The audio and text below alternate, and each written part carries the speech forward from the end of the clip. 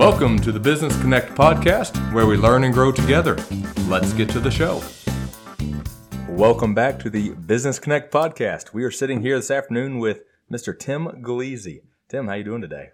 Good. Thank you for asking. We're good. So we wanted to interview you and kind of just get into your business, what you're doing with it, how you started and everything. But first, let's start with just tell us something about yourself. Where did you grow up? What business do you own? Why did you start it? I'm born and raised in Knoxville, so I lived there for pretty much 56 years of my life. My parents are still there. I've got 6 brothers. I have 7 children. We've homeschooled, and that brings us to our businesses. I was a medical device rep for 20 years, and that enabled me to create a business, Iowa Pointing Labs, which I think we're going to get into here. And really what started that business is my mentor, who was with the CREC, mentioned that when your children get into junior high age, you better have something for them, like either a garden or farming or something. And that made me think of the dog business. So we enjoyed the dogs, and we started off with one puppy. And to get started, I read an article in 2008 in Fortune magazine. If you remember, you guys, you men probably don't remember this, but 2008, the real estate market collapsed. Yeah. And they were in that article, it talked about businesses that were succeeding, and they were specialized businesses. They weren't just, your commodity selling apples, or it was something unique and different. And those businesses actually were prospering and growing.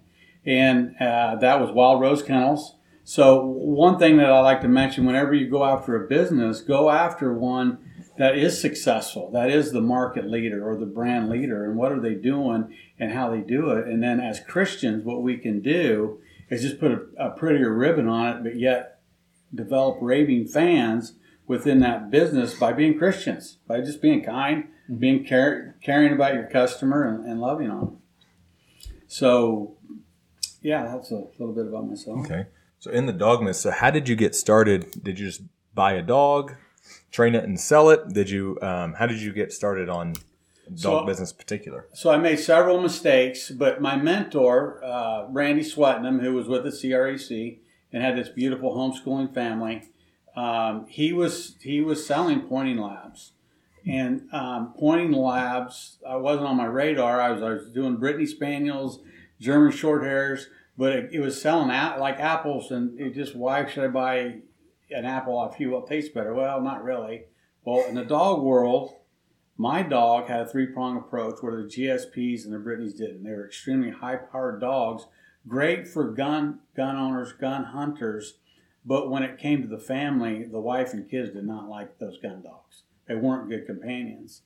So through trial and error, I found the Pointing Lab, which is actually, it's not the best hunting dog, but it handles the gun owner, the gun dog hunter needs, mom's need, and the children's needs as companions, as well as trainability. So as I look at you boys, your wife actually worked for me. I don't even know if you know that. I'm sitting here thinking Brittany was one of the first girls that worked for me. And I would tell the young ladies, I had 3. I had Lauren Bailey, I had Brittany, and I had Lauren McGinnis. I told Lauren Bailey she would be getting married and she would not become a veterinarian. And she looked at me, oh no. And I'm looking at her going, no, I know. Then that day she came. I won't be training with you anymore. God's got plans for me. And I just chuckled. Well, anyway, I stopped hiring girls after Lauren McNeely because they lasted about 3 years because they went off and got married. So that's an inside information. But the beauty of it is a homeschool mom, which Lauren McNeely now, she is still training dogs for me in 7, 8 years. Now that she can do that at home and still make good money, taking care of her kids. Yeah. So it sounds like with the dog business, you were doing some, but then ended up shifting to a type of dog that basically provided value to the whole family instead of something that appealed to everybody in the family instead of just the guy doing the shooting, basically. Right. And so a gun dog is a very high-powered dog, and it doesn't make a good companion like the lab does. But how you can use this in any business is, if you have a product and you can't sell it, well, then, it's going to be a successful business. I think 85% or more of private businesses fail after 5 years. It's a very high percentage. And so we have this puppy. We couldn't sell the Brittany Spaniels. They're basically giving them away. And then we found the pointing lab where we kind of just stumbled on this and then found out that we had 3 different markets instead of 1. So that really helped us. So through this discovery mode, I wasn't dependent on this business. And that's key when you're starting off in developing business. The hope is you don't depend on it, because that can close the doors real quick. Mm-hmm. I found that Wild Rose Kennels had something very special, and they had a large endorsement through Orvis Outfitters. Orvis is a fly rod company and also hunting apparel company. And so, because I'm a sales rep for my whole life, I called on Orvis and entertained them, have them come out to my place and visited, and then we got an endorsement from them. That's what put us on the map. We've had very famous people come out and buy dogs from us, and it's because of the endorsement that they gave to us that only a few breeders had in the United States. So that really pole vaulted us into a different stratosphere where we couldn't produce enough puppies. Yeah. So we went from $600 puppies to, this year we sold a puppy at 56 days for $5,000. Oh, man. So it sounds like the experience you picked up in your sales career was super important. Exactly. In this business. Wow. So what kinds of skills did you pick up in those when you were in sales that you think have carried over and really helped you grow this business? Okay. My background was I worked for a pharmaceutical company called Pfizer. It's like the world leader. And they would send you to this extensive sales training. But what I noticed is we sold an antidepressant called Effexor XR, and it was a dual mechanism of action. So, doctor, do you have a patient that needs to get off the couch and get moving and also deal with their depression? And so, because R had norepinephrine and serotonin, dual mechanism of action, something different than Prozac, it entertained them with this idea. So we brought a different product and marketed it in a different way. Kill 2 birds with 1 stone, basically. So I took that idea, and that's how we got to the pointing lab. We got the guy who wants a retriever, the mom who wants a companion, and the kid who wants to play. So we figured that out. Now how do we market the dog? Well, I landed that endorsement, which really put us on the map. So now when they come to Iowa Pointing Labs, and today when they call, Charles Farber owns Pella Windows. He has 1,200 acres in Colorado. He's coming to my place Thursday, and he's buying a $10,000 dog that we trained.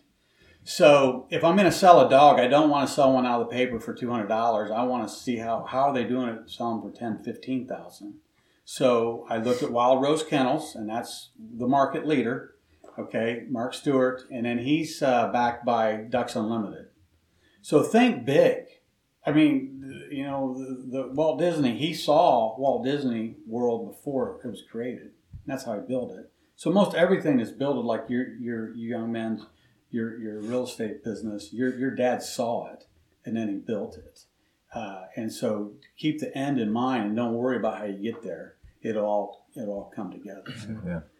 Yeah. No, I thought a huge point that you made, which could be good for all the listeners, is that you might think you have a great product that you did with those dogs, and they might be a good product, but if nobody wants to buy them, then you're not going to get any sales. And just being able to be very flexible and maneuver like that, especially when you're just getting started, is huge. And not just kind of being stubborn and stuck up like, oh, my product's good, people need to buy it, but it's like, no, maybe you need to make a pivot like that, which I thought was really interesting and a really good point. Yeah, and to add to that, I had a dog trainer, and they wanted to do Australian Shepherd, but they couldn't sell them.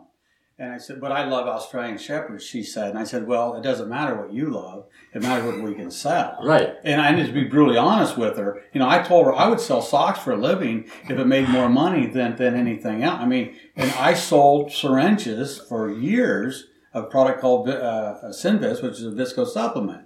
I did not get my college degree to say, I'm going to go sell syringes with visco supplementation, but it's what made money. So that's how we got to the pointing lab. So that should help people. You got to be real pliable and move and figure things out one step at a time.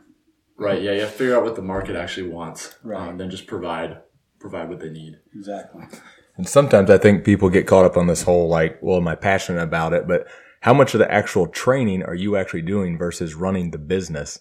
Like, are you particularly passionate about labs, or do you just like running the business and enjoy that part and it makes you money? What I like more than anything is my daughter, who's 11, is asking why she has to pay her $67 cell phone bill today. And I said, well, you make more money than your older brother and sisters at this time. And the whole concept is for them to learn and earn. And so this little girl who's 11 now is paying for her cell phone, and she's got an i14, and we got controls on it when she can use it and when she can't. But the whole idea with all of our children is to learn how to work, and if they want something, they can understand how to get it. And so we've not had an issue with any of our children on working and how to work and how to make money. So what kind of a role did your family then play as the business was developing? So our niche, also, to add to any business out there, you got to separate yourself from the competition. You know, why? So with us, when a customer would call, I'd ask them, I said, well, what are your plans to train this puppy? And they all look at me like, what do you mean? Because I'm the only breeder that will ask them that. And they'll say, well, yeah, what are your plans to do your basic obedience and, you know, your heel, here, sit, whoa. Then we go into that, and I said, well, we have a program for you. We have a Head Start program that will clicker train your puppy. And well, what's all that about? Well, then, like right now, currently, Laura McNeely, homeschool girl, she's got 2 of our dogs, and she's been with me for 6 or 7 years. She's training puppies, potty training them for $1,500 a month. And so that's what she's getting paid to do. I've got another one with another trainer that's doing, I got actually 4 trainers off location doing this in her home, that for and I give them the $1,500 straight up because they do my Facebook ads on that. So that helps. Interesting. So what does your marketing look like now? Are you still pursuing other endorsements, or how do you just get the word out there? Great question. We spend no dollars on marketing today, and we have a collapsed economy when it comes to the pet industry. I am looking at some marketing, but right now we don't spend $1. We were endorsed by Orvis, which costs us $2,000, $3,000, I think maybe $4,000 a year to get that endorsement. But we have survived this pet collapse because of our training and because of our previous customers. 50% of our calls are repeat customers or their neighbors. So what we did in the past has really helped us stay in business today, because the pet industry after COVID is struggling. People actually, the shelters are full. People are not buying dogs like they used to. Yeah, why's that? I think money. I think that the cost of taking care of an animal now, it's and they're trimming their budgets, and that's one way of doing it. Right. Wow. So when you were first starting out, what kind of time did it take you to get your business going versus what kind of time are you spending on it now? Okay. We started with 1 puppy, and we had a house and no buildings. And we started with that 1 puppy. Now we have 3 buildings on my property. And then we went over and bought 40 acres, and we have a 150 by 50 building there that we do our business out of. Today I spent an hour and a half on our business. My goal is, there's a book called 4-Hour Work Week, and every business owner, and E-Myth is another book, you should have the goal in mind to sell your business. And what that does, it turns your business into as successful as it possibly can be, whether you sell it or not. By selling it, you're going to do things differently. You're going to have it prepared. Your financial statements, your equipment, everything you have should be in line, so when somebody comes in and sees it, it's ready to be sold. We started with 1 puppy. Now we sell probably 200 dogs a year. We do anywhere from $500,000 to $800,000 in sales a year. I did have another pet business that we sold, and I did buy another business. It was $1 million business last year. I had it for 1 year, and one time I had 38 employees. It was a moving business, a franchise. I learned a lot, and I will say I thank God every day that we were able to sell it. We made money on it, and now I'm off to something different. I didn't know what I was getting into exactly buying this franchise with 38 employees. It's the workforce is entirely different than when I went into that other business. I didn't realize people would not show up for work and expect to be hired back on Monday. And then I would hire them back on Monday because I had no other option. Oh, man. Yeah. We've talked a little bit about business stuff, kind of like that. What all would you say about buying a business versus building a business? And what you've done both of those things, and kind of the differences between those. What route should maybe some listeners take if they're wanting to take action on some of these kind of things? Think big. Thinking big enables you to see other things and other opportunities. The franchise I owned was College Hunks, moving, and junk removal. And it was $1 million business when we got it. In a year time, through God's help, we turned it into $1.5 million, and we did real well. I like a franchise. Franchise, if I get my statistics right, 85% of franchises succeed. 90%, 85% of home businesses fail after 5 years. Why? And it's because franchises have systems in place. Like your McDonald's, you go to Florida, you get the cheeseburger. You go to Knoxville, Iowa, you get the cheeseburger. It's the same thing. They got this figured out. In the home business, you don't have systems, and it creates failures. So that's the advantage of a franchise. But if you go buy a franchise and you learn how to move furniture and do junk removal, take all those concepts and ideas, and then you partner with somebody else and put them together and then start your own business, that would be one way of doing it. Because the 10% that you give to a franchise is well worth it. It is especially to get started. The most successful College Hunks franchise is a guy in Kalamazoo, Michigan, and I think he's doing $5 million, and he started when he was 28. And now he's the most, because he's young and he has access to these young workers, and he's there 24/7. So. Wow. So it sounds like really the key to having a successful business is building out those systems or just buying into them through a franchise. Right. Doing both ways. Yeah, the franchise, don't be scared. Oh, I don't want to give them 10%. Well, you could have a successful business in 5 years versus not having a business because of that 10%. Yeah. In my opinion. And then you can take the ideas and go start something else. Yeah, there's always a trade-off there. Like you pay them for the systems, but now you don't have to do the work to set them up versus if you guys set them all up yourself, that's a lot of work. And there's the very high potential of failure. Exactly. Huh. Yeah, I say another benefit of the franchise is that you can see that it's working in all these other cities, and you have a lot of data versus your own business. You're not really going to see any of that. Right. Exactly.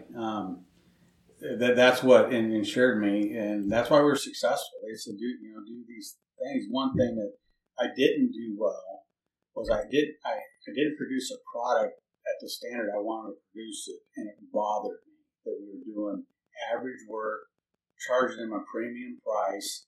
It wasn't fair to the customer. I couldn't do anything about it short term. So we decided to sell it. It just wasn't a good fit for us. Yeah. Okay. I want to kind of circle back a little bit to the where you're talking about with first starting your business. Said you weren't completely dependent on it at the start. Where's that line between not depending on your business completely when you're first getting started, and also at some point maybe recognizing like, okay, I'm too dependent on not my business. I need to put my back to the wall to just go for it. Where's the line there of just going for it versus jumping for it versus not? So in my example, in 2016, my goal was to stop being a device rep, which was a premium job. I mean, the salary, the company car, the bonus, But the fulfillment, it sounds like a glamorous job, but it's not. It's you're just basically bringing in devices and the surgeons implanting them, and you're not at home with your kids. And in that world, you're going out to eat, you're entertaining a lot, and you're spending 60 hours away from your family a week, which I'd rather have been with my family, working with them. So through the puppy business, my idea is I wanted to be the best. And I looked at the best breeder and trainer and said, okay, this is the standard. This is my mark. And I just kept following. I went to them. I met the owner. I drank his Kool-Aid. He's got the books out there. And so I just duplicated it. And so one thing that Robert Milner showed me was this clicker training, this Head Start program that we do. It enabled us to still be in business today. So we take a puppy and we have it sit, kennel, retrieve. And most dog owners that I met and meet, their dog won't even sit for them. Here, he'll sit. You'd be amazed that most all people's dogs will not do that. And when you have your little puppy doing that, they just drop their jaw and go, wow. So that niche is what I'm talking about, separated us from all the competition. And then I'm never saying anything bad about my competition ever. This is who we are. This is what we do. Here's a video. Send them a video. Give them a taste. They wanted to buy a dog next summer, and now they're buying a dog now. Okay? And that's sales. So in 2016, I quit my high-paying premium job and started cleaning dog poop and training dogs for a living, from one extreme to the other. Now, at that time, I had my children in place, and I wasn't cleaning the kennels; they were. But this enabled me to work with Ben, my oldest son. He learned how to train dogs, and like he said, he knew what he didn't want to do. So he went in, and this is his story. He went into Wells Fargo, and he learned how to work 6 days a week because he worked for me. And he ended up being a loan officer, and he was the top 4 out of 500 and some reps. And what brought him a top 4 too, anyway, I shared this story. He knew how to work 6 days. That's all he had over the other guys. They wanted to party on Friday night or go home to their family on Friday. He got in there on Saturday and got all those leads. So he was always a day ahead of everybody else. And he learned, he didn't know any different than working 6 days a week. He had to clean kennels, sell dogs, and do all that. So that's the beauty of our business and why we did it. Now, all the other kids have done the same thing. I got 2 girls, and they started their home cleaning business because they'll see the money come in. They got access to that, and they have this entrepreneurship spirit because what they saw us doing at home. So how do you know? We were making enough money in 2016, and I had enough money in the bank. I had about $50,000 sitting there that I figured would last us 6 months if we got in trouble. But we just started training more dogs. And so what is that, 6 years we've been out just with the dog business. Wow. So. Oh, man. So now what are your plans with this business? I'm working on selling the business. So I've got 4 different people that are looking at it right now. And I would sell it on contract. And the whole idea is to further God's kingdom. And I, as a homeschool dad of 20 plus years, a message that we don't hear about is what do we do after we homeschool our kids or during our homeschool process. This is my recommendation is get a business somehow, some way. Even if it's small businesses, have a litter of puppies, whatever it may be, but get them working. And then the dad and mom can be working together. Now, if we can teach, I'm a first generation homeschooler. If I can teach the second, my kids a second, now they see the big picture. But what saddens me is when somebody homeschools a kid, they do real well, they go to college and get a degree that isn't going to pay enough for their family to have a large family like the Lances, okay? Not everybody can do that. Why? Well, it costs a lot of money. you better make a lot of money to feed all these kids. So, you got to start thinking like that. I think that's been my experience. So, because there's a lot of jobs you can get with degrees that your wife will still have to work. And she can, but can she do it at home? So this enabled us to do that. Yeah, I was going to say something that kind of seems like it keeps coming up here is don't be afraid to copy someone else in life and in business in general. It's like you don't need to be different than everyone else necessarily. You don't need to start a completely new thing. Most of the time, if you start something completely new or think you came up with this crazy invention, it's actually someone else would have already come up with it if it was that great, generally. So a lot of times it's just copying the best out there. Kind of like you were saying with your dog business and a lot of things that you do. It's just if someone else has something that's really great, then yeah, definitely take advantage of it. Well, and to add to that, I bought that business and I had these marketing ideas as a salesperson. I didn't sell anything the year I owned it. I didn't even use my expertise because when I bought it, I noticed that there wasn't a relationship with management and the workers. And all my wife and I did was nice to these workers. And they melted and brought in all their friends. We're talking, we had like 10 guys and then we got up to 38 employees because all their friends wanted their friends to work with them and they enjoyed them by just being a Christian, being nice. But here, you guys all know this, but I love to say this. The most famous, most profitable restaurant in the world serves the absolutely worst food out there. And that's McDonald's. McDonald's is gross. That's true. And they are the largest. So the point is, it isn't the best product. It's the best marketer. That's it. That's how it works. You could have the best product, but if you don't know how to market it, it's going to fail. Right. Yeah, they've got probably the best systems and the best marketing there is. So go to McDonald's and say, hey, I want to talk to the owner.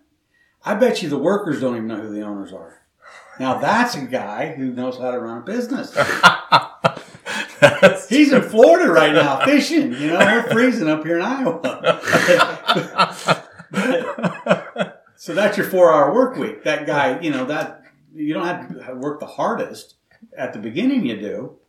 But at the end, if you have that vision, then that can materialize. Yeah. Wow. Yeah. I never thought about that with McDonald's. So do you have any book recommendations? One that probably hasn't been mentioned is What a Man Thinketh He Becometh by James Allen. And there's some things that the Christian needs to take away from it. But you go to Proverbs 23:7. For what a man thinketh, he becometh, is where that book came from, that Bible verse.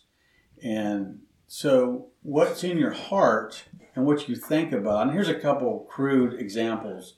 The alcoholic thinks about alcohol all day long.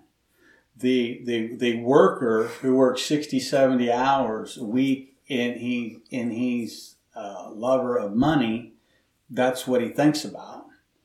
And so a Christian man should be thinking about with all his heart, mind, soul, and strength is Jesus Christ.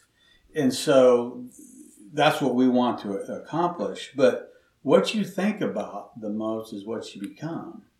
And in business and with your wife and children and all that, the mind is something that we don't hear a lot of preaching on or a lot of teaching on, but I think it's Philippians 4:8.